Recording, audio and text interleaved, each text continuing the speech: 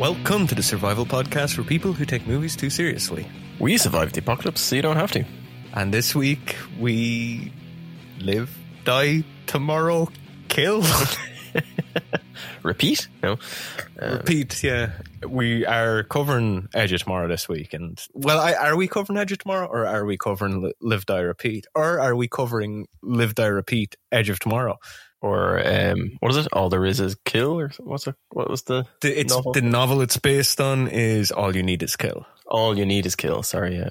I knew I had it wrong. Which is funny. A lot of people say it's an adaptation of manga, which I always found funny.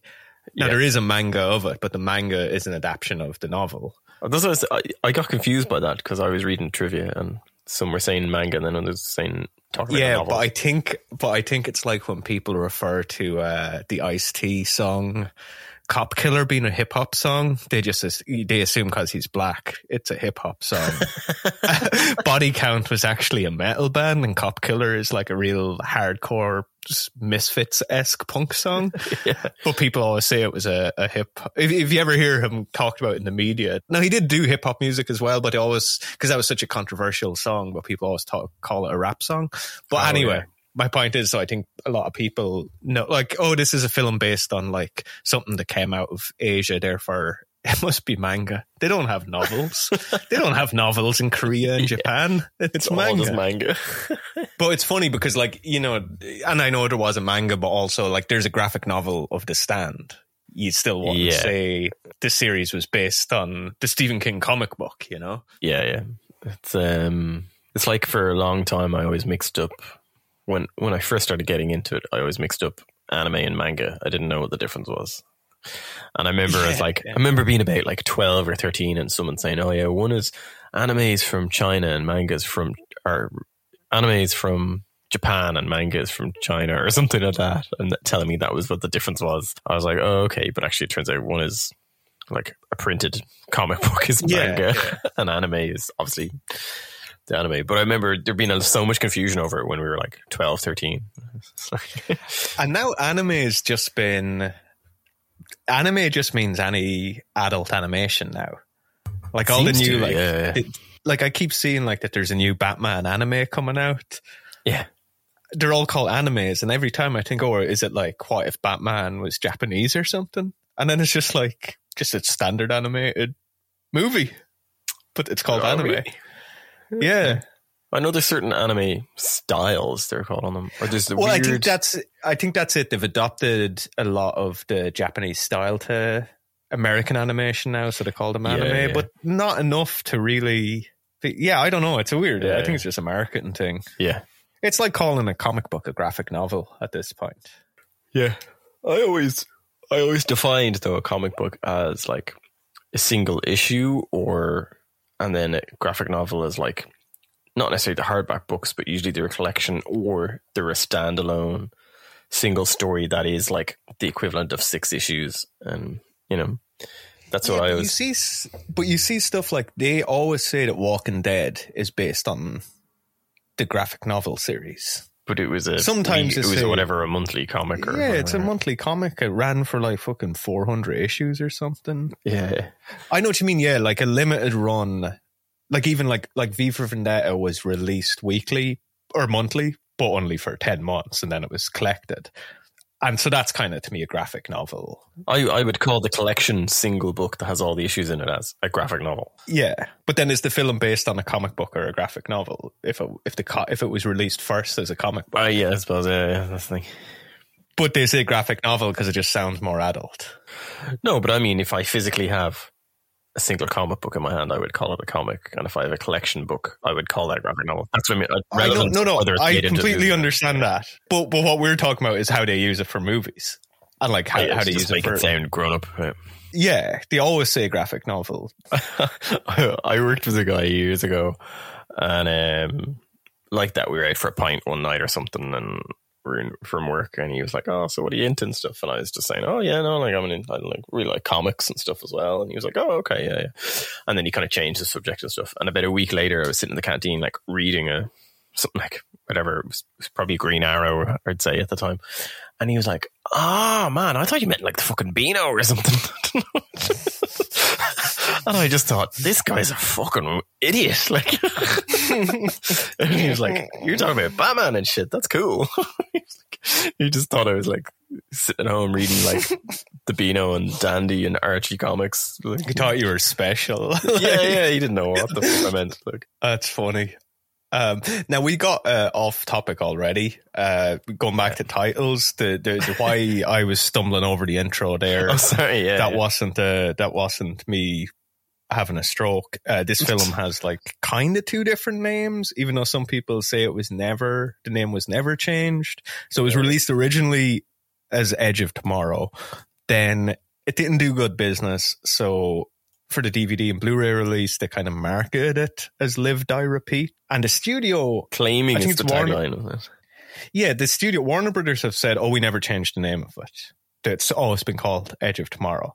Even though, like, the Blu-ray and DVD, like, it literally has in giant writing, Live, Die, Repeat. And then at the very bottom, it says Cruise, Blunt, Edge of Tomorrow. Yeah. All, no spaces in between them. Like, you can barely see it. And now, out of curiosity, I looked up what the name of the sequel was. Because they're shooting a sequel at the moment. Yeah. Do you know what the name of the sequel is? Please tell me it's Live, Die, Repeat. It's Live, Die, Repeat, and Repeat. Oh, I did read that and I forgot. It's the worst title ever. But also, how are you going to tell me you didn't change the name of the first one when the sequel literally has the name that you allegedly changed it to? And also, even like the spine of the DVDs and Blu-rays had Live, Die, Repeat on them, which you wouldn't. No one puts the tagline on the spine of Yeah. you know this kind of thing. No, also nobody puts the tagline in a font for 20 times the size Of the title. of the movie and the actors in it. But it's so weird that they insisted they never changed it. It's like they were like gaslighting the audience for some reason. It's so strange because movies get different titles for different territories, and like, Yeah, but I think that was it. Like, if it had different titles for different territories, it'd be one thing. But it's the fact that it was a film that was released under one name, and then they changed it, because they done the same with Harley Quinn, the Harley Quinn movie. They released that as Birds of Prey, and halfway during its run in the cinema, they changed the name. To it was released as Birds of Prey, and then they renamed it Harley Quinn and the Birds of Prey. Yeah, that's right. Yeah. Because they realized that they were idiots, because nobody knows who the fuck the Birds of Prey are, but Harley Quinn is in the top 5 most like name recognizable superheroes to the general public, and they didn't put her name in the title. That was such a bad. What's hilarious about that film too is like they released a Harley Quinn movie where her name not in the title, and they made it. And she's a character most popular with like 13-year-old girls who shop at Hot Topic, and they made it R-rated so they couldn't actually get into the cinema to see it. It's such a strange. But we were talking about this the other day on our Discord about like really stupid suggestions from executives. Speaking of people making dumb decisions, before we get right, we've talked about the film a little, but before we get really into it, I want to run a dumb idea by you. Okay. So we had some trouble with the feed earlier, well, probably 2-3 weeks ago now. Yeah. Where it wasn't working on a lot of platforms. And I had a moment, I like sent our host an angry fucking email. And in it, I said that like at this point, it'd be easier if we had a cassette tape distribution model. And then I got a really good idea. Yeah. And I've looked into it. So I feel like cassette tapes are the future of podcasting. Especially for us, because like if people want to survive, the internet could go down at any moment. There could be an EMP. People need like a physical version of the podcast. A solar flare even can just knock out a massive Exactly. And like I know other podcasts have done like vinyl releases, but first of all, that's far too classy for us. Yeah. Plus, like where you go, you're not going to be walking around with a fucking collection of vinyls in the apocalypse. But cassette tapes, they're very compact. So I basically what I'm saying is I really want to do a one-off kind of special, like a tape cast. That'd be great. And release it as a cassette tape. Like a proper release. Like, so I've been in contact with a company that actually produce them. They actually manufacture loads of, they do cassette tape printing and CDs and stuff. Yeah. Loads of physical media.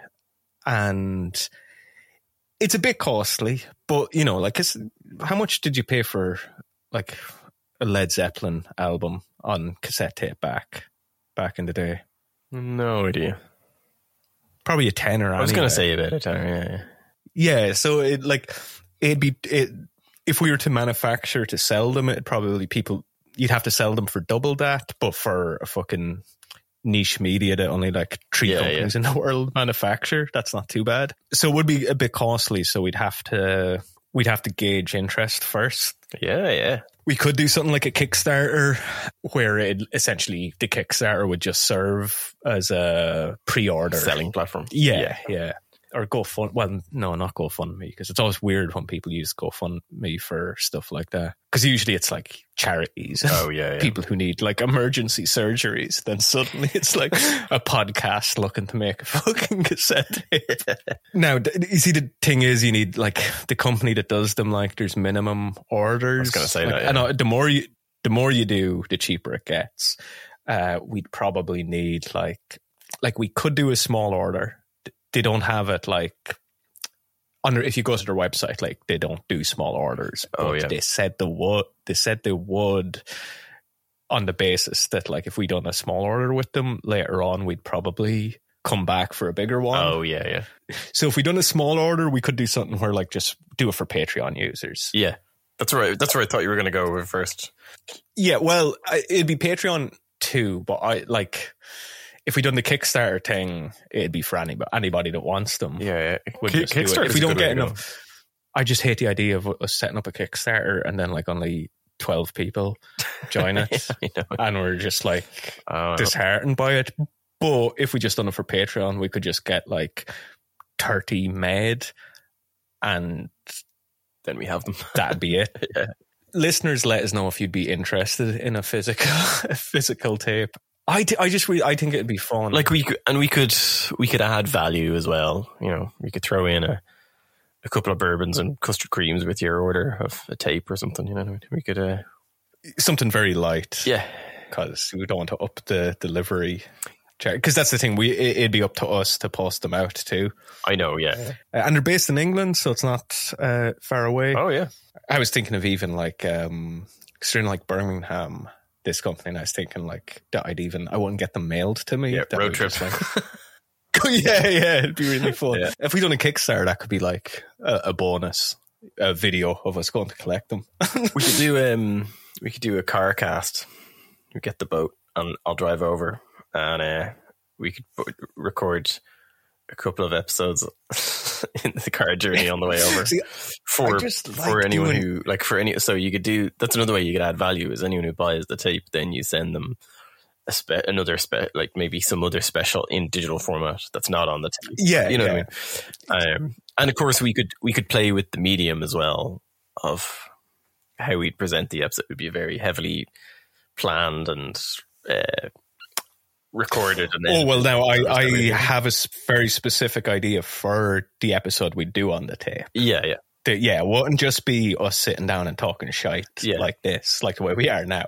It would be not scripted, but it'd be very much more planned. A cross between a podcast and an audiobook, I guess. Yeah. It'd just be called The Wasteland Survival Guide. That's what I was going to just be I like that. A 90-minute episode of us going, because the idea is we're releasing it as a tape, so it's when the apocalypse happens that this is what you listen to.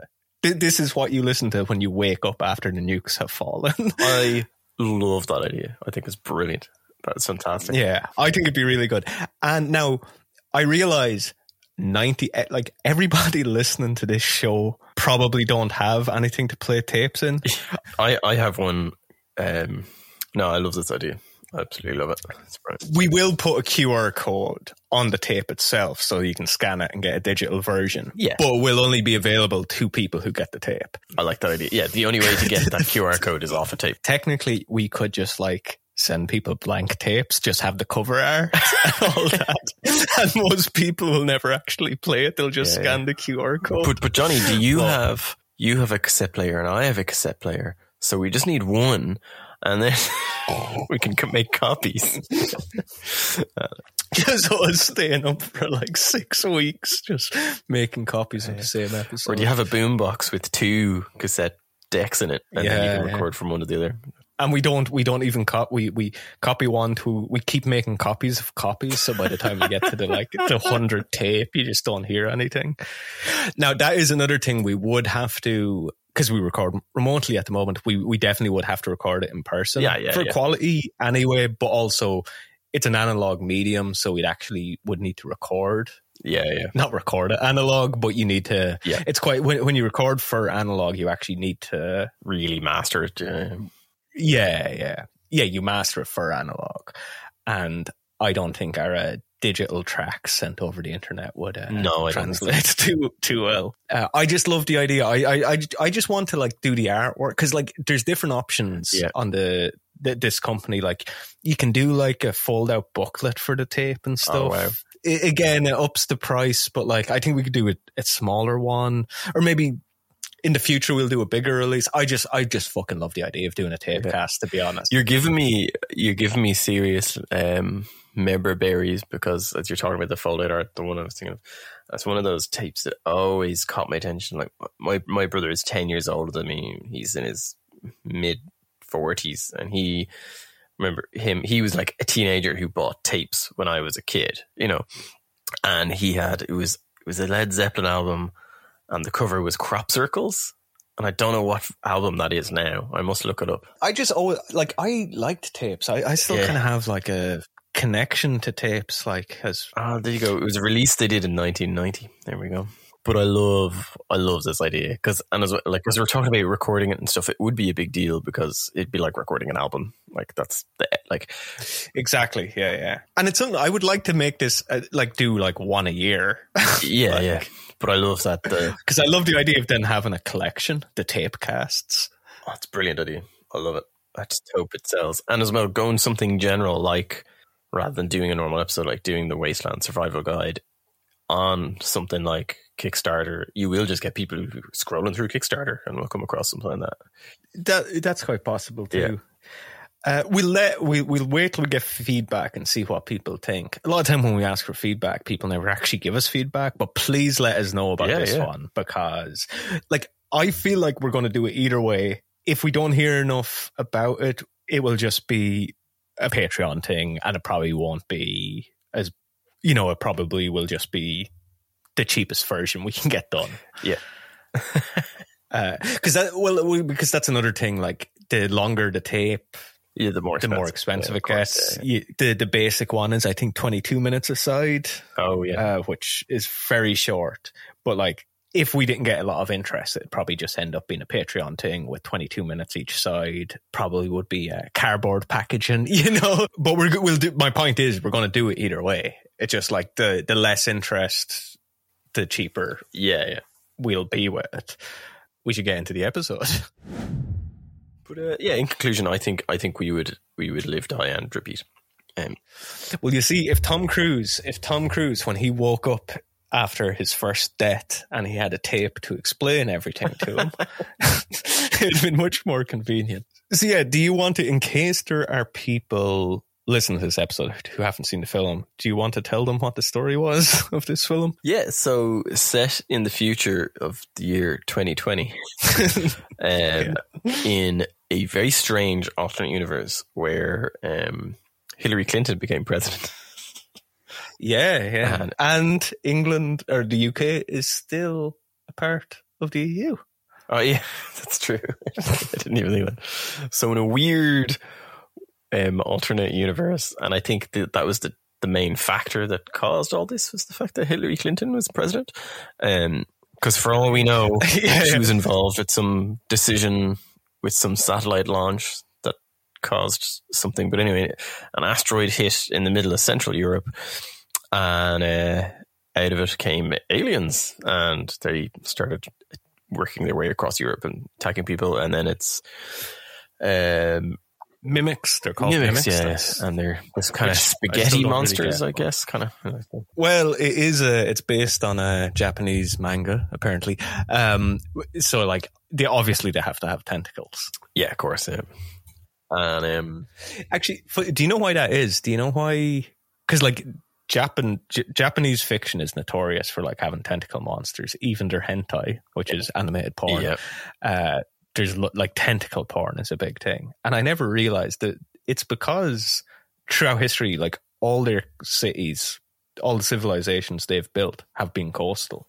Oh, so like the idea of a sea monster has just always been sort of in the consciousness. It's just in the zeitgeist of the culture. That's really interesting. So anyway, yeah, there's basically loads of battles and skirmishes, and they've created these new weapons called jackets. I think they just call them jackets. And basically they're just exoskeletons that lift heavy weapons and fire rockets off the back of them and stuff. But they make the soldiers faster and stronger and all that kind of stuff. And then you've Tom Cruise, who he's basically just this sleazy PR guy, which I think it's one of my favorite Tom Cruise movies, because he starts out as a guy who knows fuck all about war or fighting or how to survive, even though he's a major. But it's one of those things, like he's given a position. It's a political position. Point. Yeah. So he's got a field commission to major to be the voice of the army, essentially. Of his whole job is PR and recruitment. And he ends up being thrown on the front lines because he's pissed off a general, essentially.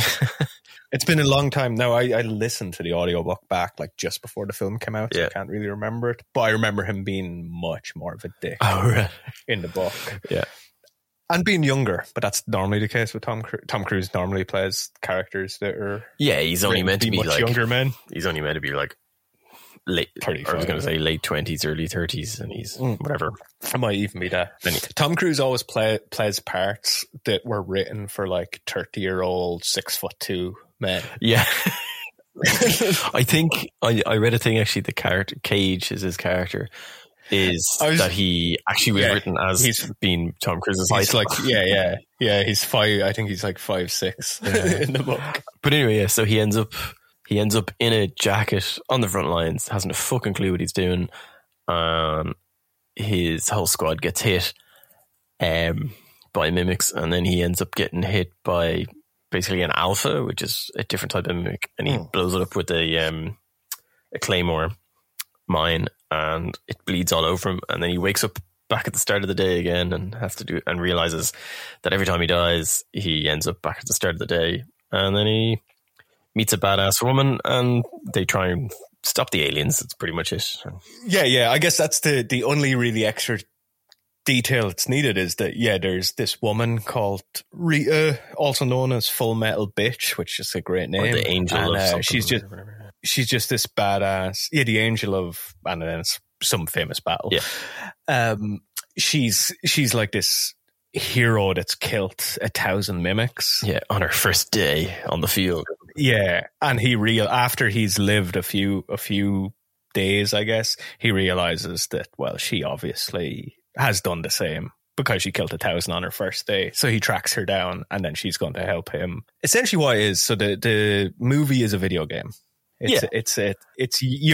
Tom Cruise is the player in a video game who's found a glitch that gives him unlimited continues. So he keeps going back to his save state. Yeah. And then gets further each time. His respawn point is when he arrives at the army base at like 6 a.m. Yeah. It's such a great concept. And he has it's slightly more than 24 hours. It's about 30 hours because it's like 6 a.m. he wakes up. And then the battle is like the following morning, I think. It's slightly more than 24 hours, I think he has. But yeah, it's a great film. And I think a lot of people listening to this will be thinking, oh, well, isn't it just Groundhog Day? Yeah. And it almost annoys me because, like, have you seen the film Happy Death Day to You? No, I haven't seen that yet, actually. Yeah.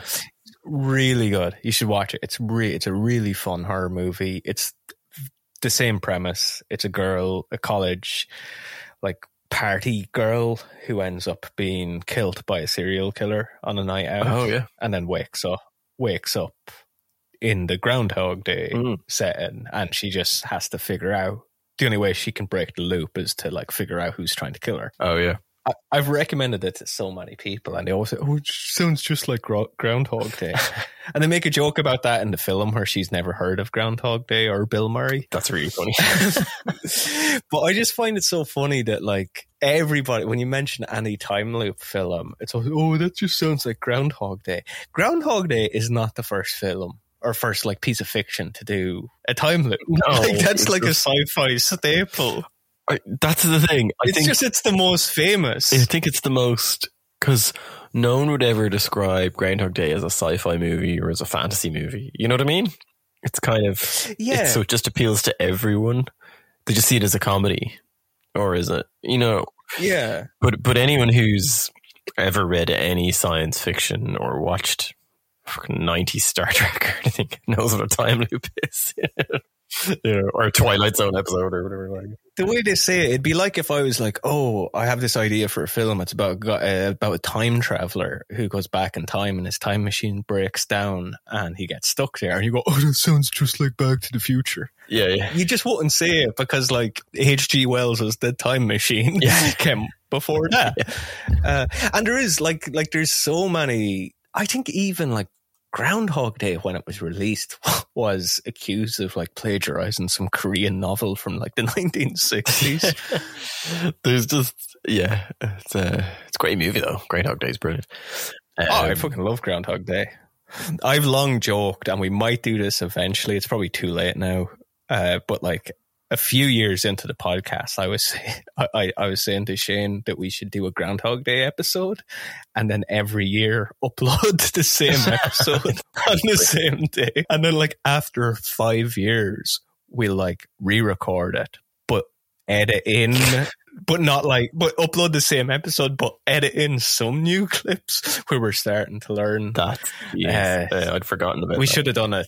We should have done it so long ago, but there's a good movie came out last year called Palm Springs with Andy Samberg. Have you seen that? No, and I don't know who Andy Samberg. He's the guy who's in Brooklyn Nine-Nine.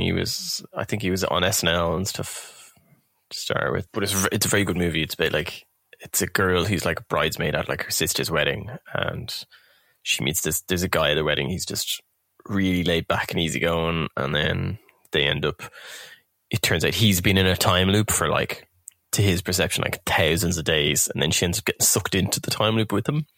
And the same thing, if you die, you end up back at the start and all that kind of stuff. And but it's very funny, really good. And J.K. Simmons is in it as well. It was part of my J.K. Simmons curse. Came across that it. Actually might be her. Yeah, I might have mentioned it before. Just last week when we done the Tomorrow War. So to get into this film, it's a real American, like it is written to be an American story. Yeah. And it is essentially just World War II with aliens. Like the battle at the start when Private Cage dies for the first time is literally they're storming Normandy Beach. Oh, it's D-Day. Because it completely, it mimics D-Day. No, but I mean, it literally is. They're in Normandy. That's where they're landing. Oh, right. Okay. And like, there's all the steps the story takes are just World War II, but with aliens. That's really smart. I like that. That's a movie I'd love to see. Well, you essentially saw it. Yeah. But yeah, I know what you mean. But set in the fort. Yeah, where it turns out that the Nazis were actually like alien plants or whatever. Yeah. But where was I going with that? Just, it's not American whitewashed or whatever. Yeah, but that was me just going on a bit of a tangent. I started saying something else, but yeah, never mind. I was meant to be bridging two thoughts, and now I forgot how I was going to link them. So I'll just move on. Is there a point where he kills himself deliberately just to restart the timeline? See, it's been a few weeks now since I've watched it.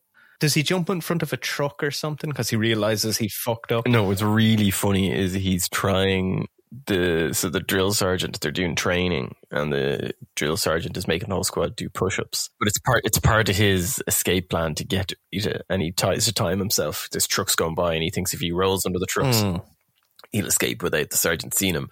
And the first time he does it, he gets hit by the truck, and it's really funny because he just rolls under the truck, and then you just hear him going, ah! Yeah, that's how I was trying to get to. But I just forgot the context of that. There's a couple of deaths where he just does that same little. So here's the thing with that scene. So the idea with the film is that when he kills the alpha mimic, he gets sprayed with its blood. We learn later that how the mimics are winning this war is because they have the ability themselves to essentially time travel. So they know what the humans are going to do, and they can go back and work against it. So when he gets sprayed with the alien's blood that he kills, he absorbs that power. Yeah. So when he dies, he resets the day basically reset under his terms. Yeah. So he resets the timeline, but he doesn't reset the timeline. He creates an alternate timeline. Yeah. And I know this because of that scene. That scene when he rolls under the truck, he dies, but the scene doesn't end. We get to see the soldiers react to his death, meaning that timeline continues. Well, there's a few. I read a couple of things on it. Some people think he wasn't dead yet. He was just fatally injured and then died, like say a minute later. And then there's a dispute, basically, like this sort of thing. It's gone through discussion forums. There's probably well, I think it's just a continuity error in the film, really.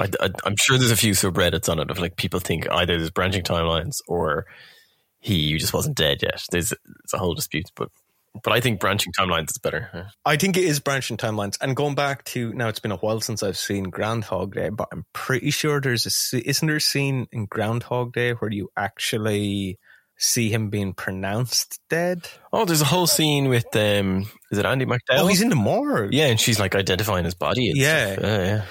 Yeah. So Groundhog Day is branching timelines. Yeah, because everyone else experiences the day, whether he lives or not. Groundhog Day is different because the day resets at whatever, say midnight or something. It doesn't reset when he dies. Yeah, it's not his death doesn't trigger the reset. That's a fair point. But obviously, if he's dead, he doesn't experience the time difference between then and midnight, say, or whatever it is. Yeah, I must rewatch Groundhog Day. When we'll do an episode on it in February, I guess. Is that when Groundhog Day is? Whenever Groundhog Day is. Yeah, okay, so maybe that's a fair... I hadn't actually thought of that he's just like his dying breath is what we hear, and he's technically still alive. But I feel like if that was the case, we'd see his dying body. I feel like in that scene, he's dead. Yeah, I know what you mean. I think it's a branching timeline. How long do you think well, not how long, but how many... In his time, how long do you think he's been doing the live, die, repeat? It's by the end of the film. Yeah, because there's a scene where Rita says she watched her friend die 300 times or something, which kind of implies she only did 300 loops. So she was already an absolute badass. Like 300 is a year. So it's, nearly, let's call it a year. Let's say she did 365 days to make it easy. Like a year to train and to become a badass and to be able to learn how to fight the enemy and stuff is not that long, really. But if you're doing 12 hours a day and doing nothing else, like you'll probably get your 10,000 hours in. You know what I mean? But so you're saying 10,000 because that's what people. Yeah, that's what's reckoned. To become an expert on anything, you need 10,000 hours of input. 10,000 hours isn't actually that much. It's a couple of years if you're with like certain like tasks. a full-time job or whatever, I think. But I've probably, I imagine, maybe not on one specific like app, but I'd say just if you put all the let's call editing, After Effects, Photoshop, all just like design work. Yeah. I've definitely spent 10,000 hours on those. Oh yeah, I've done 20 or 30,000 hours. And I'm not an expert. No. But he starts out as a complete amateur. but he seems to have a very good memory, as in like he remembered like his second loop. He's remembering like exactly what people say and when they're about to say it. Like but they set that up to begin with because that's kind of why he's been good at his PR job. Yeah, because he's good at. That's his one talent, is he can read people. And he's got a good head. Yeah. Like he's not an idiot. He's just a total amateur, and he's a bit of a coward and not a fighter and stuff. But he becomes an absolute badass. Like in like that, like a video, he goes from like somebody who's never played a video game before to complete another like video game god by the end of it. So I think he's done thousands and thousands of days. I'd say he's put in like, I'd say at least 1,000 days. So say I'm going to say 3 to 4 years. I'd say he's put in 3 years at least, if not more. Yeah. Actually, in that Andy Samberg movie, the Palm Springs one, there's a really good joke in it. Is that he's like that? The same thing. It's implied he's been in that time. He doesn't know how long he's been in the time loop, but it's implied it could be a couple of 100 years from or whatever. He doesn't know. And at one point, the other character asks him, so what was your job before this? And he kind of goes, I actually can't remember what my job was. That is a thing I thought about watching the film, because like I read this book. There's a really good book by Stanley Robinson. Sorry, I'm looking for it on my shelf. I think it's Stanley Robinson is their name. Called Green Mars. Oh yeah. It's a trilogy of books. Yeah, I've heard of them. Yeah. In Green Mars, that's the only one I've read, and everybody's like 250 years old. Yeah, and they go on this like expedition to climb like a sort of an Everest on Mars. And the main character he meets, like his guide, is a woman he thinks he might have like been married to.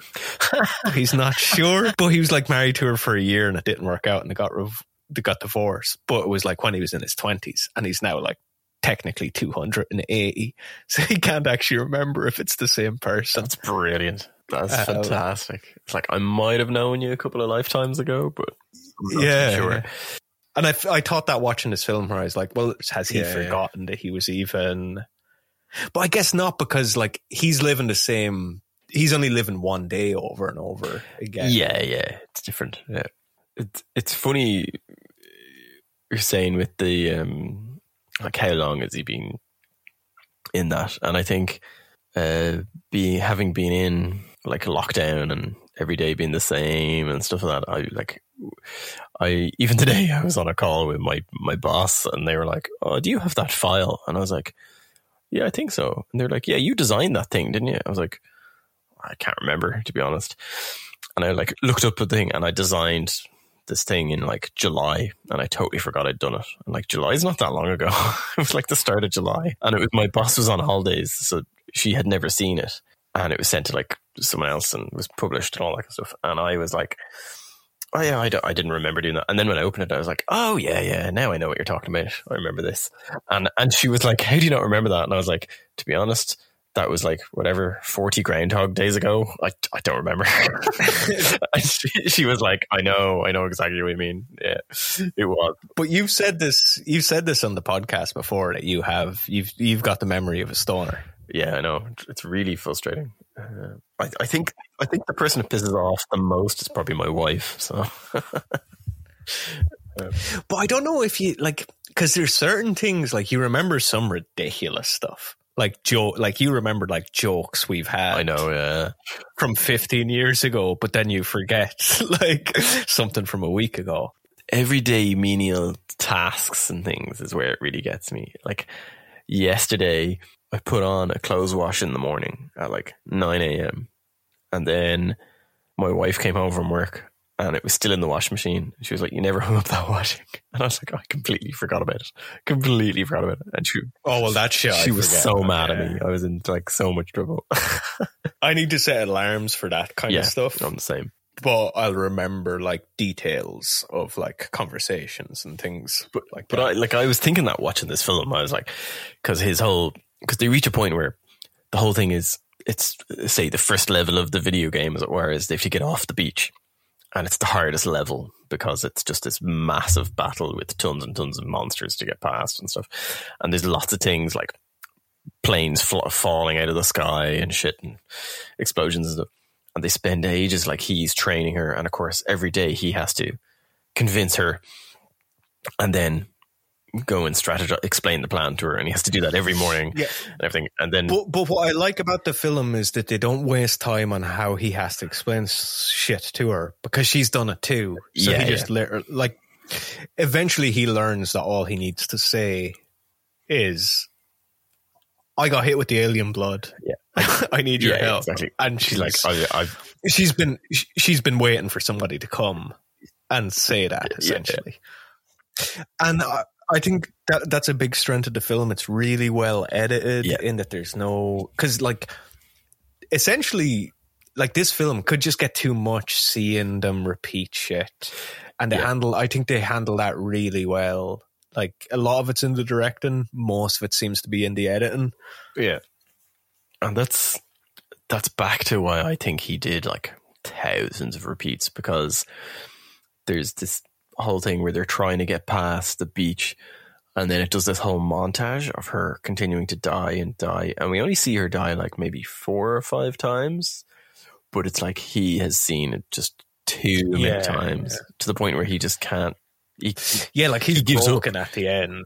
He completely gives up and decides to desert, and then he's in London and then realizes the aliens invade London like that night at the battle, so there's no point in him doing nothing, even running.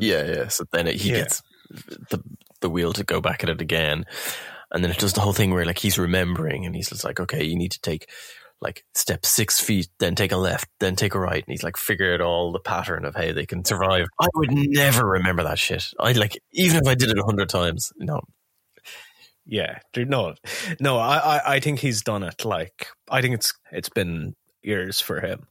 I wish they actually said that in the film because it makes it so much more impactful. I don't know why you wouldn't make it clear how long. I know, because at one point she asks him and he just doesn't say. He just looks at her like this kind. He just gives her a look of like too many. Yeah, and I think that was their way of saying that it's been so long you can't comprehend. I think that's what they were going for. Yeah. But I think it's just be clear. Just make it seem as fucking desperate and horrible as possible. It makes it so much more impactful. I know. But the way they do it really well is there's one where they finally get off the beach and then they come up over a hill and there's like a caravan park or a mobile home trailer park. Yeah. So English as well. And, in a trailer park. And they go, he explains to her that it's like, oh, we've tried all the cars and none of them work except for those 2. Yeah. You tried that one and I'll try this one.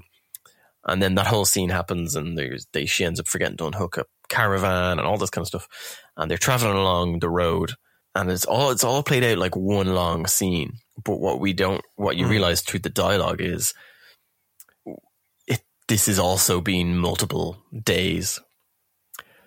Yeah. So we see the day where they get that car, but then by the time they're driving down a road and they don't have the caravan anymore, it's like another 100 days later and they're still on the road because he's like, oh, by the time we get to this town, you tell me that, you know, your middle name is Mary or whatever, this kind of shit. And she's like, I don't want to, like, I would never tell you that and stuff. And then they find this farmhouse and it's like as if they've never been there. And then he finally reveals that they've been there a bunch of times and shit. Like, it's done really well after the whole jump cutting. I love that. I think that's my favorite scene where he reveals to her that she revealed herself to him and we don't get to see that. Yeah. So like there's this mystery that, well, what happened? How did he get her to reveal so much of her backstory to him? Because he's been doing it for hundreds of years, I think. But I love the fact that we don't see the scene. Like in that scene, she's like, I would never have told you that. And I just love that we don't get to see that scene. Yeah. Because it suggested then that, well, they had, in one of the 24-hour loops he lived through, they had more of a romantic. Yeah, and it's kind of like, I find by the end of, so there's the whole thing where they end up at the farmhouse and then there's the helicopter and he's like, no, the helicopter won't work, and he hides the keys on her because then it turns out that there's no, like, that's the furthest she dies. No matter what he's tried, she doesn't live past that point. But it also seems like on that particular day, they're really close. That like they've done this, whatever, say 6-hour road trip in the middle, and that's made them really, really close, even though she only met him that morning. And then by the end of the movie, where they're doing like their last battle together and stuff, it's like she doesn't know him at all, because it's all been to do this one final battle. You know, like it's kind of, it's incredible the way it's done. I really like that. Yeah. It's funny as well, just kind of like outside of the film itself, but the importance of a helicopter in this film is pretty funny. So you have the scene you just mentioned, but also, Rhea has like an anime kind of sword is her weapon of choice in the film, and it's part of a helicopter, not propeller. What is it called? A rotor? No? Rotor. Yeah. Like it's one of. Yeah, it's a blade from a helicopter anyway, is her weapon. Also, it's kind of a whole the whole idea of him like not wanting to get into the helicopter is an inside joke, because Tom Cruise notorious for doing all his own stunts. Yeah. Driving all the cars you see him driving films he does himself. Same with motorbikes, planes, whatever. He's always talked about how he's a terrible helicopter pilot. Yeah. And he was trying to get his helicopter license. As they were shooting that film, he was trying to get his helicopter license so as they could shoot the helicopter scene in Mission Impossible. Okay. So the whole thing with him being afraid to get into the helicopter is essentially just a joke. Oh, because he's really into about him. It's really funny. Well, no, it's a joke because he can't get in one because he hasn't got his license yet. Oh, yeah. I guess is the joke. Because apparently he's talked about a lot how he's just really bad at flying. I said, did you see the thing I sent you today on Instagram? And it's one of those. Oh no! I got the notification, but I was in public, so I'm always afraid to click a link I get from you in public. Not like you've ever sent me anything like too nefarious, but it's those things where like people ask celebrities read out like stuff people have Googled about them. Oh, and it's Tom Cruise, but all the questions are, can Tom Cruise ... And his answer to all of them is yes. And one of them is, can Tom Cruise fly a helicopter? And he goes, yes, but I wouldn't recommend it for anyone. And then you were saying like he says he's not a very good helicopter pilot and stuff. That makes so much sense. Really, I think we need to put ourselves into this scenario now. Yeah. So first things first. And this isn't something I thought of while rewatching it. I actually distinctly remember watching this in the cinema and thinking that, well, this is how we could get out of it. So it's the blood of the Alpha that gives Cage the time traveling power. Yeah. So the worry is that if he gets a blood transfusion. Yeah, if he gets injured and survives, gets a blood transfusion. Yeah, like the worst thing that can happen to him is that he gets injured enough that he survives, because then he can lose the power. So the first thing we have to do. Yeah. So it's me and you. In this scenario, we're both. They've got a double jacket. Like an oversized jacket for us. So let's set up the scenario. So it's a 2-story jacket. Yeah. You and I have been running a podcast trying to encourage people to join the fight for Europe against the Mimics. So we're spreading the propaganda, and then because of course people in other countries, like outside of Europe, are like, oh, that's not my problem. That's over in Europe. That's not my problem. No, so they need to get like a fucking 7th-rate podcast to spread some propaganda, and so they come to us. And so we've been spending some time like just spreading propaganda, and then eventually, General Hux's father, I can't remember his name. I don't know why I'm blanking on an Irish actor's Brendan name.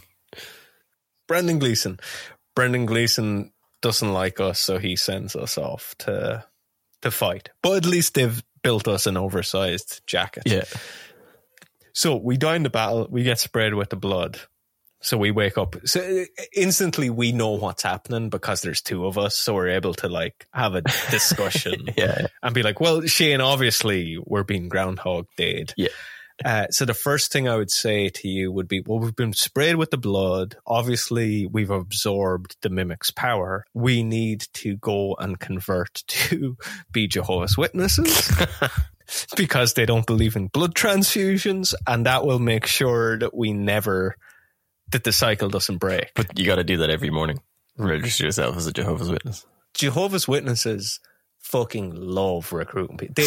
They'll do that. 5 minutes. 5 minutes is all it'll take. I think all you got to do is just tell the. I mean, technically, I suppose you don't even need to convert. You could just like get a tattoo that says like allergic to blood transfusion. I don't know. Yeah. Make up some reason you don't need a blood transfusion. But does it mean you just get yourself some new dog tags? I guess that say no blood transfusion or something. So you got to do that morning. But now, even before the whole blood transfusion thing even comes up, maybe I'm not sure if this is in the film, but is there a suggestion that eventually that power will run out anyway? It's kind of yeah, I don't know. I don't think so. I thought there was a line Tom Cruise said at some point where he thought that it wasn't going to, or maybe it's not him actually. Remember when he meets Rita, she has this other guy who knows about it. Yeah, the worry is that it might. Yeah, I think because she had lost it, and she won't tell him how she lost it. Because at first he's like, "I need to get rid of this," and she's like, "No, I need you. I need to use you. And when I think you're ready, I'll tell you," or whatever is her thing. And then eventually she just kind of tells him because it's just relevant to the plot then at that point that he needs to know kind of thing. And at that he's about how she was injured and had the blood transfusion and stuff, but he hadn't figured that out yet, basically, because she's like, I know. He's like, you know how to get rid of this? How do I get rid of this? Because he's died a few times and he just found it so terrifying dying a few times. So there's but I guess like so I suppose when we wake up we wouldn't know that. That's the thing too. You wouldn't know it's blood. Like we could conclude it. I think if we put our heads together we'd conclude it. Maybe not. We'd at least do a few cycles before we realize it. So we might just think that we have a certain number of lives here. Sorry, we'd think it was maybe if you kill that particular type of, like if you kill the alpha, then you repeat or something. You know what I mean? Like you'd go through a couple of, okay, what did we do? And then obviously when you die again the second time, then you're like, okay, well, we didn't kill the alpha that time, but we still repeated. So you'd be trying to figure out, yeah. Because like if we think that we have a limited amount of time in it, you might get annoyed with me because I'm pretty sure once we track down Emily Blunt, I'm just going to keep like cracking on to her and she's just going to murder me every time. She's going to shoot me in the head. And you're going to be like, Johnny, we don't know how long this is going to last. We don't know how many we have. You don't stand a fucking chance. So just stop. You're like, I'm gonna get through. I just need to find. I was like, it might take 200 years, but eventually. Well, I was gonna say, I imagine we'd reach a point where we just end up playing a game of like manhunt on the naval base or on the army base to try and hunt each other, and whoever kills the other one first wins. And it just becomes. And we just ruin, like, because we killed one of the other, that all of Earth is doomed. Well, that's the thing. Yeah, you wouldn't know if, because at first you'd be like, okay, we were both separately killed by different things, but then you think, no, we're killed. We're in the same, like. Oh, sorry, yeah, we're in the same trench. Yeah. So we're like, okay, is it we have to be killed at the same time every time, or is it, you know, you should try to figure out. I think just when one of us dies, it both resets. do. Yeah. But no, that's what I mean. But we don't, because we're covered. We're in the same. It's the same, like the same DNA pouring through both of us. Yeah, we're connected. The aliens, I guess we're symbiotic and stuff. We're connected. Yeah. So if one of us, that's actually a better challenge. Is if one of us dies, then the whole day restarts. So I just like the idea of you telling me stop trying to come on to Emily Blunt. I'm like, okay, fine. And so for the rest of the time, I'm just trying to make, it's like Deadpool rules where we bring our knowledge of our universe into their universe. Yeah. So I'm just like constantly making digs at John Krasinski even though she doesn't know who he is. She go, Jim wasn't even that funny in the office. Because Rita doesn't know who she doesn't know who he is. Emily Blunt the actress. That's funny. Is married to him. That's really funny. I heard he's only like 5'7", and they make him wear stilts. She's like, Johnny, I don't care about this. Some actor from a TV show. Yeah. You'll care. And I'm like, no. Just how about I just train on my own for a bit? You let him lie there with his broken back. Let him think about what he's done and said today. You know. I will just say, what a lucky man, John Krasinski. I keep forgetting that they're married in real life, especially when I watch. I must rewatch Quiet Place. I keep trying to forget that they're married in real life. I like John Krasinski quite a lot. Happy for him. I'm happy he's batting so far above his average. So the big thing is they don't say what happens if he doesn't die. Sorry, what do you mean? Sorry. So say the loop is 24 hours, right? Or whatever I said. If he just continue, like if he just avoids conflict completely. Yeah, what if he survives past hour 31? You know what I mean? Yeah, like if he gets on a plane and he goes back to fucking America. Yeah. Farther away from what happens? Yeah, and it takes another 3 days for the aliens to get there. Does he experience those 3 days, or does he end up resetting anyway? Like it doesn't seem to be. No, I think he experiences them. I think the idea is just that once the mimics get that far, the world is done for. So you don't even need to see. Yeah. But that is an interesting point. Like if he just completely ignores it and just fucks off, like he gets a plane to like Africa. Yeah. Well, what happens? And hides in a bunker for the next 5 years. Yeah. When does his day reset? Because he gets further each time. So it's not like on Groundhog Day where there's a cutoff time. Yeah.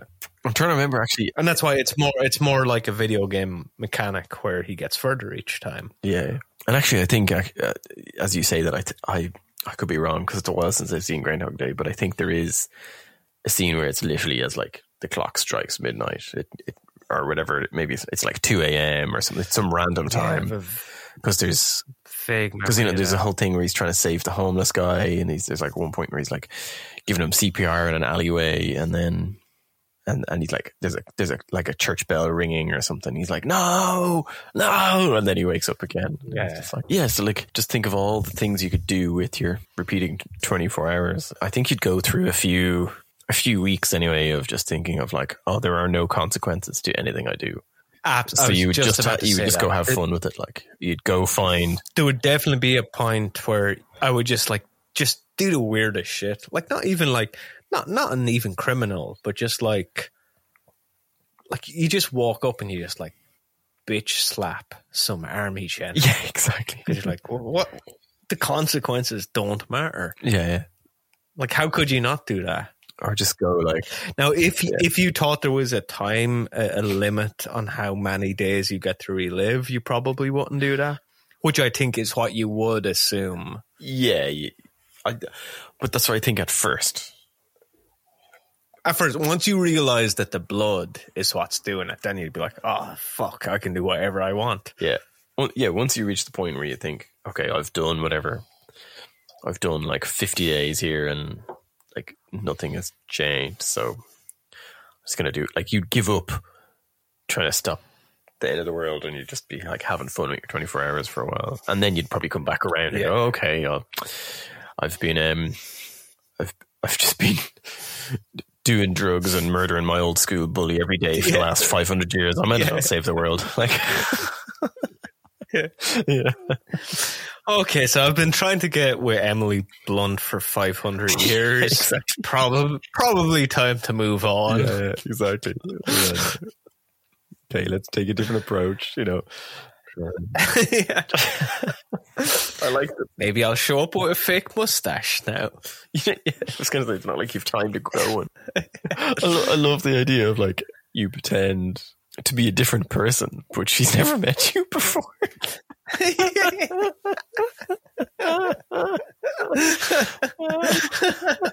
That's stupid. That's really funny. But that's the sort of shit we do. Like, that's... Yeah, like, of course. Like, you'd wake up and just be like, okay, today we're French. And you'd be like, hello, we are Frenchmen and we need to train to fight the aliens. That was a really good accent. Thanks. You've had practice. Shane has some Frenchies in his family. Yeah, my brother's married to a French woman and my nieces speak English with an Irish French accent. It's very cute. Oh, that does sound like a cute It's accent. really cute. It's ridiculous. Just to go back to something in the film here. Yeah.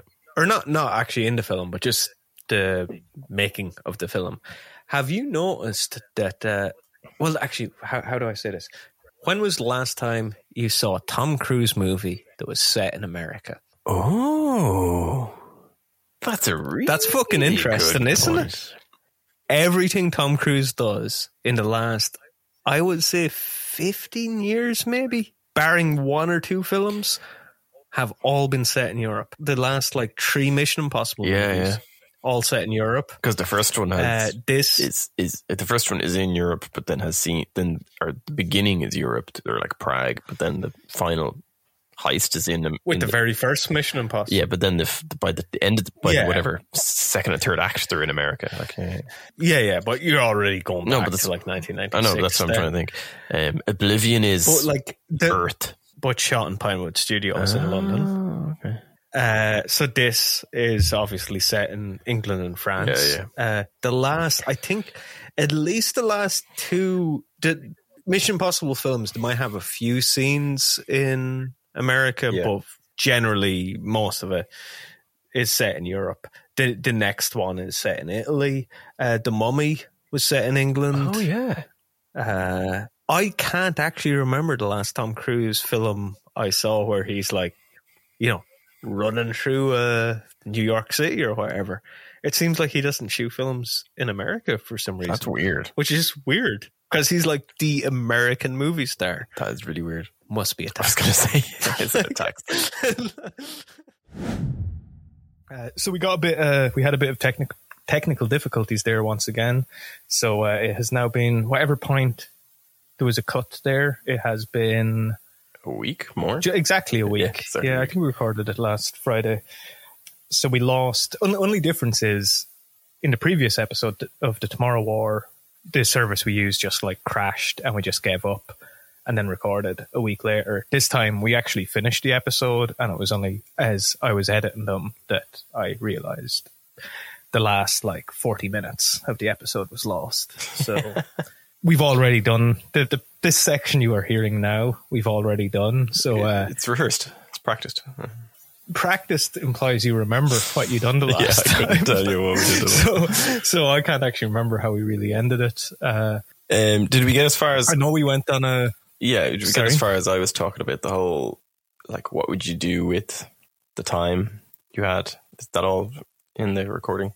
That's kind of where we are. We were talking... We're at the point where it's us in the scenario anyway. We've established that we can become Jehovah's Witnesses or find some other way. That our first thing to do would be just to put something in place to make sure nobody gives us a blood transfusion. Yeah. If either of us dies, the time restarts because we were both sprayed by the same alien. And that's kind of where we are. I don't know if this was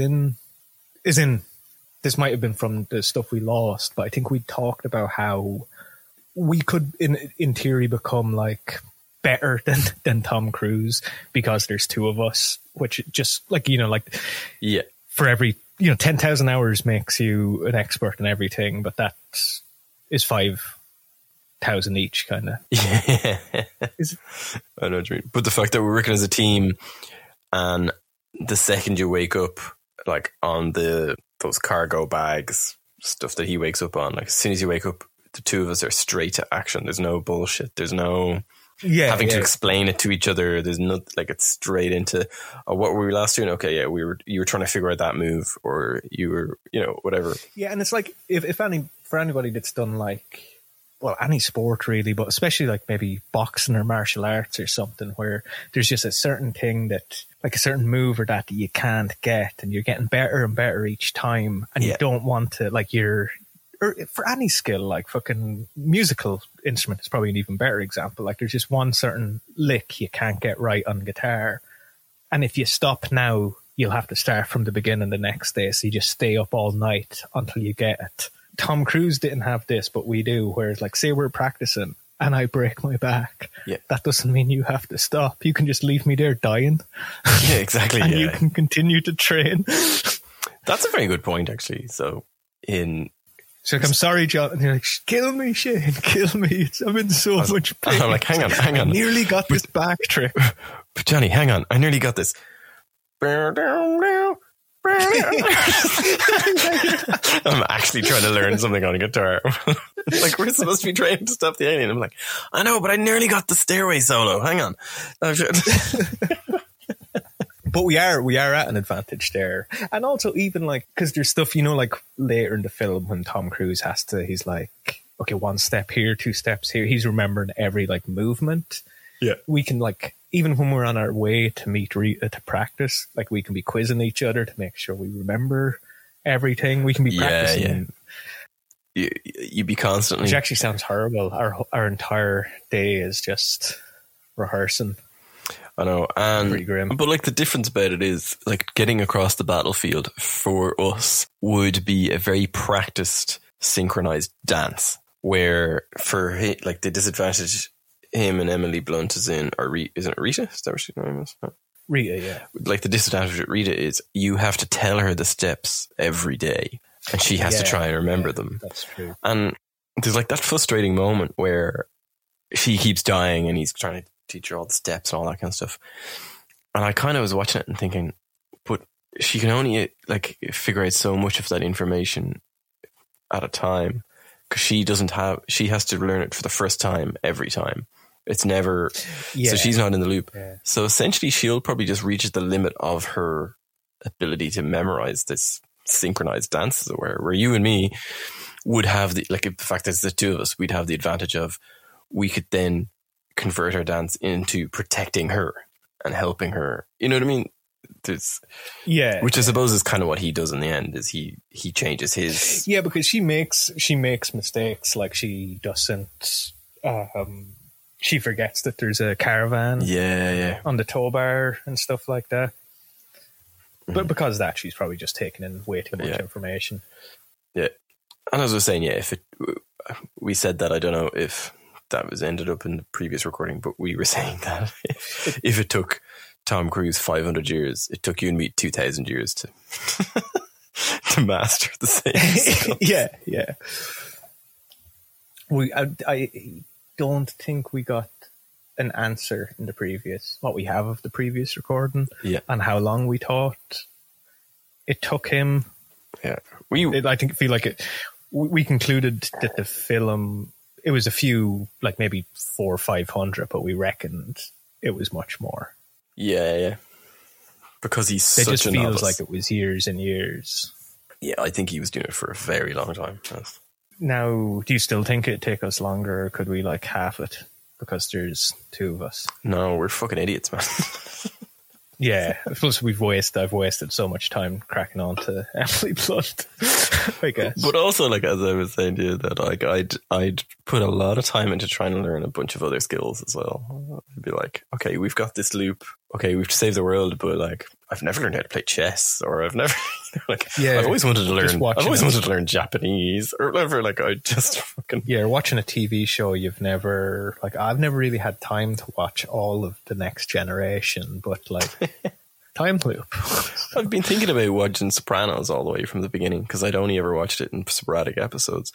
Like things like that. Like, I know I'd like to be able to. Okay, I do want to stop this. I want to end this loop, but I want to come out of it like a way better person than I went into it. I don't want to just come out of it and be like, I know how to kill aliens. realistically, if this happened to you, you would always assume that it's going to run out. Yeah, no, yeah. Like, ignore what happens in the film. You would just think this isn't going to last. Because obviously I'm using a power that they have.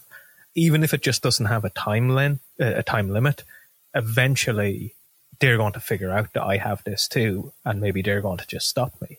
Yeah, exactly. The way it. So I think every day you actually would. Yeah. Be until you've trained yourself to be like the perfect weapon. Yeah. Then you might be like, okay, now if they do figure out that I have this power, I'll be able to beat them. Yeah, I get that. Yeah, you'd want to. Yeah, you'd at least. But then we get to the end of the film where they actually realize they need to kill the Omega. Yeah. And once you figure that out, you're like, oh, well, now we really don't have time. Because they learned that the whole battle is a trap and it's meant to be leading. Yeah, and there's the whole thing that, like, kind of either the Alpha or the Omega kind of knows everything he knows in a way. Like, because there's the whole thing, he's getting the visions, and it's like they're sending him the visions to trick him, or then he's trying to find the visions out. And it's just, yeah. There's, you don't know what they know, essentially. Yeah. Or how much control they have over this power. Now, it's been so long since I listened to the audiobook. Excuse me.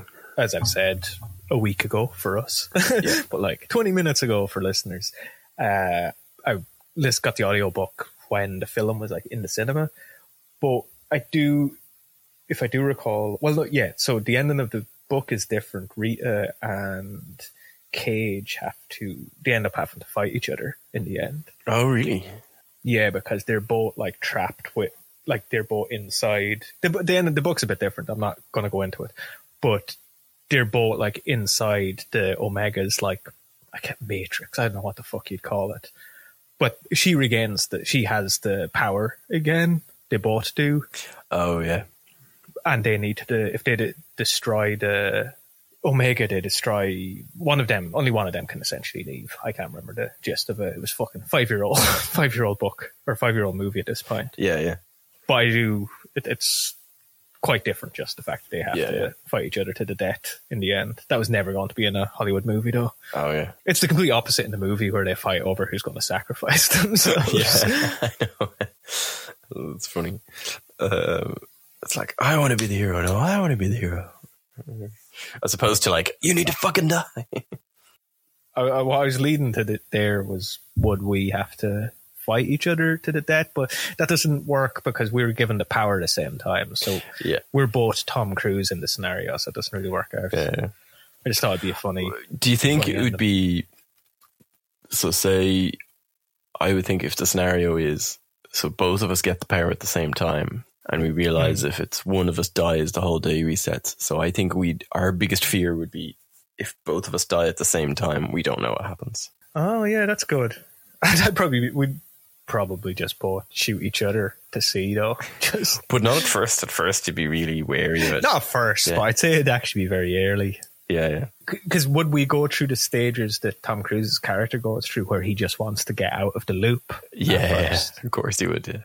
So at that point, we might be like, well, maybe if we both die at the same time, that's how we end the loop. Yeah, because the whole point is he doesn't want to fight. He just wants to get out of the loop and not go to the battlefield. Like, that's his whole thing. So yeah, I think, because we only met both of us for the scenario to be funny. Oh, I know, but I was just like, trying to put myself into that scenario. If we got hit at the same time, you'd imagine it'd be the same if both of us die at the same time. I know, but we'd have it. I was just thinking it's something we'd have to test.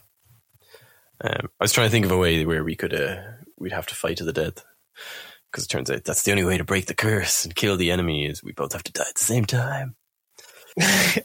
How about, well, like, so say, like, if we're at the end of the film where we have to go for the final, like, confrontation, what if I'm like, okay, Shane, just give me a day, you can stay here and train, I just need to get a quick flight to Hollywood, California. And I know the day is going to restart, but I just want to know that I've killed John Krasinski at least once. It'd make me feel better. Like he's not really. He's going to be alive when the timeline resets, so it's fine. It's not really. I'm not really murdering somebody, but I would just feel better. Would you let me? But in this world, Rita is Rita.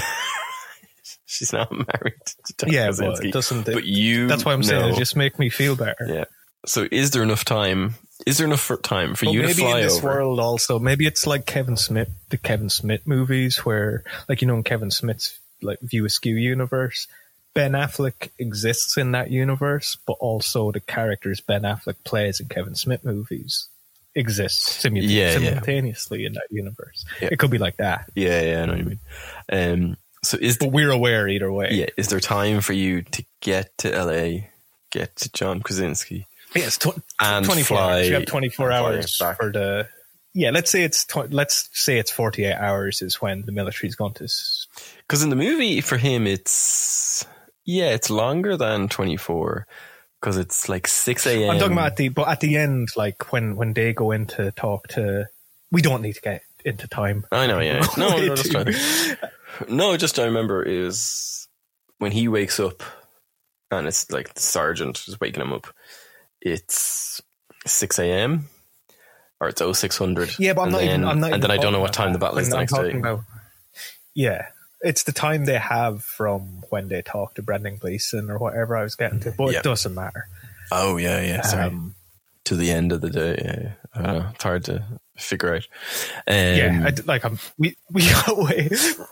No, I'm just trying to think. Stomped over a joke there. No, I'm just trying to think, do you have time to bring Rita? Yeah, let's say we do. John Krasinski's head in a box or in a bag. No, I have no intention to do that. I just want to go and kill him. This is all for me. We've stopped. We're doing the plan as normal. She's training us. Stopped cracking on to her. This is all about me just wanting to feel the life go out.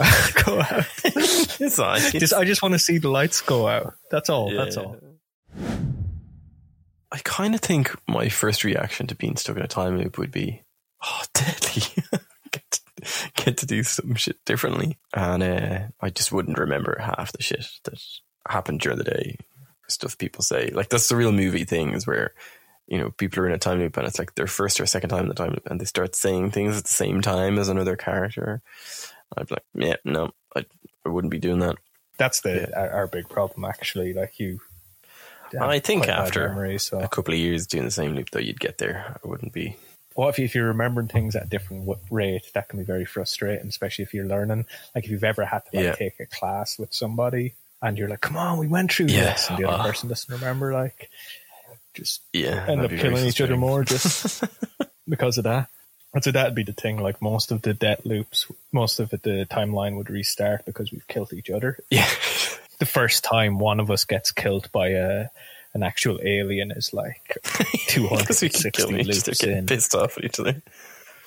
And Rita's like, how many times have you died and came back? Like, 482 times. Like, my God, the aliens killed you that many times? Oh no, we haven't seen an alien since that first one. Now we've just been killing each other. And we had this cool game of Manhunt. Yeah, not always out of anger. Sometimes it's just fun. We'd totally be like, okay, we'd just go video game rules of, trying to blow each other up with the rocket launchers. But we'd still have to be careful not to kill other people, because assuming that we're not we're creating a different timeline each time, maybe.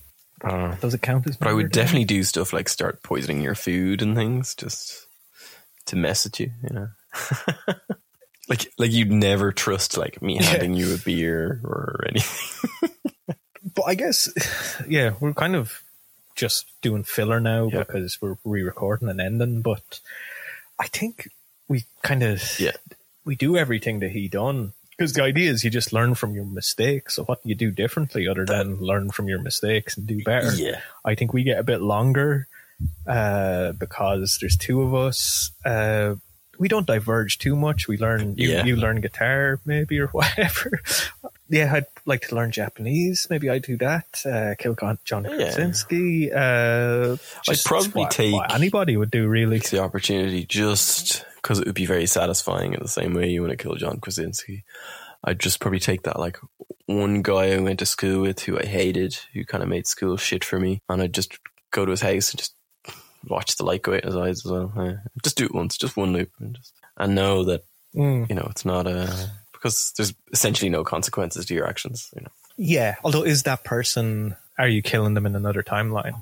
Is there now a timeline without John Krasinski? I'm never going to find out, so I don't give a shit. You see, I'd actually be comfortable with that, because then I'd be like, well, that means that possibly the version of me that exists in that timeline has a chance with Emily Blunt.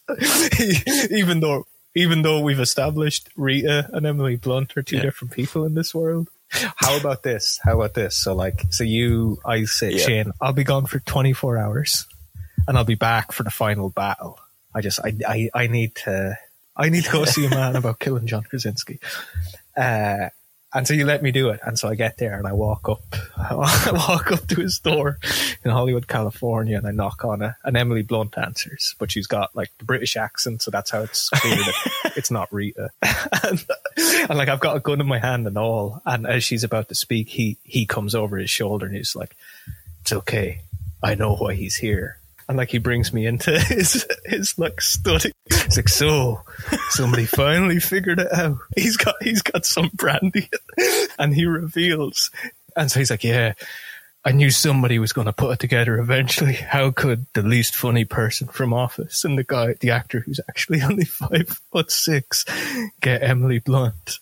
And he reveals that he was sprayed by an alpha as well, and instead of trying to save the world, he just like spent time bettering his career, and that's how he got Emily Blunt. And then this is ridiculous, and so then I've pretty much ruined it. Now I have to fight John Krasinski because only one of us. Well, why don't you just loop or something? I don't know. You cut him while he's bleeding out, and then you get Emily to give him a blood transfusion. Although it'd be like Rita in the film where he's already, because he's out of the loop himself now, so I guess it wouldn't matter to him. He just wants to kill him. He's probably already out of the loop at that point, because he's been with Emily for a while and married her and stuff. It's like it happened to him a few years ago. But so I'm stuck there fighting John Krasinski. Obviously don't stand a chance. Although I've been training, so maybe. But it means you're on your own then. Yeah, but is it the final day? The final battle? Oh, I guess it's not because we haven't had the blood transfusion. So I just have to kill John Krasinski. But now I have to kill him in order. Well, I guess if he kills me, it just restarts. You're about to save the world, and the day just restarts.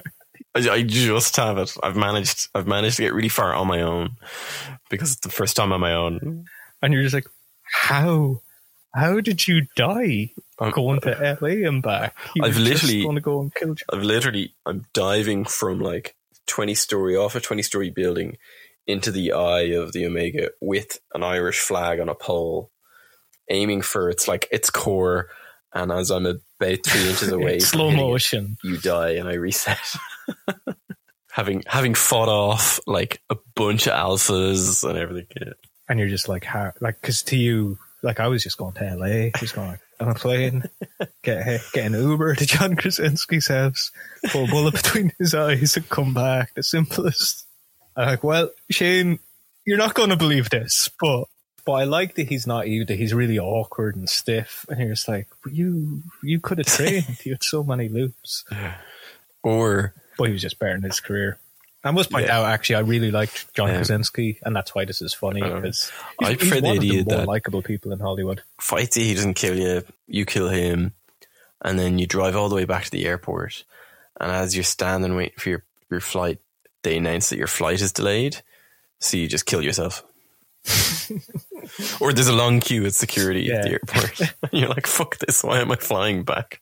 And it's just as I'm diving with a flagpole into... I reckon it would take us each twice as long as it took Tom Cruise, even though there's 2 of us. Wait, each? So does that mean combined it takes us 4 times as long? Is that what you mean? No, what I mean is, so say it took him 500 years. It takes us each 1,000 years, is what I'm saying.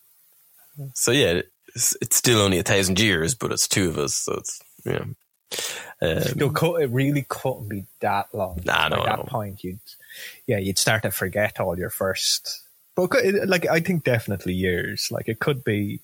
I think most people go with like it's been hundreds and hundreds of days. I just prefer to imagine it's been like a decade at least, you know. Yeah, I think that's far more compelling for it to be like, if that was a sci-fi novel written in the 70s, he'd be doing it for 20 years. Do you know that? And he'd be a broken shell of a man by the end of it. Yeah. Like if it was Philip K. Dick or somebody. Oh, I know what you mean. It's I'm trying to think of. Okay, so like, I'm just doing a quick calculation here. Like 10,000 hours if you did 8-hour days, which is like a job. It's a year and a bit, maybe. It's about for nearly 4 years. It's 1,250. Wait, eight. Well, that's doing 8 hours, but maybe we'll go. With more Oh, than that. sorry. Sorry. So You 10,000. What I You're divided doing by. what you realistically could do. Yeah. No, you could probably realistically training like this. You could realistically do 16-hour days, 12-hour days. Yeah. Well.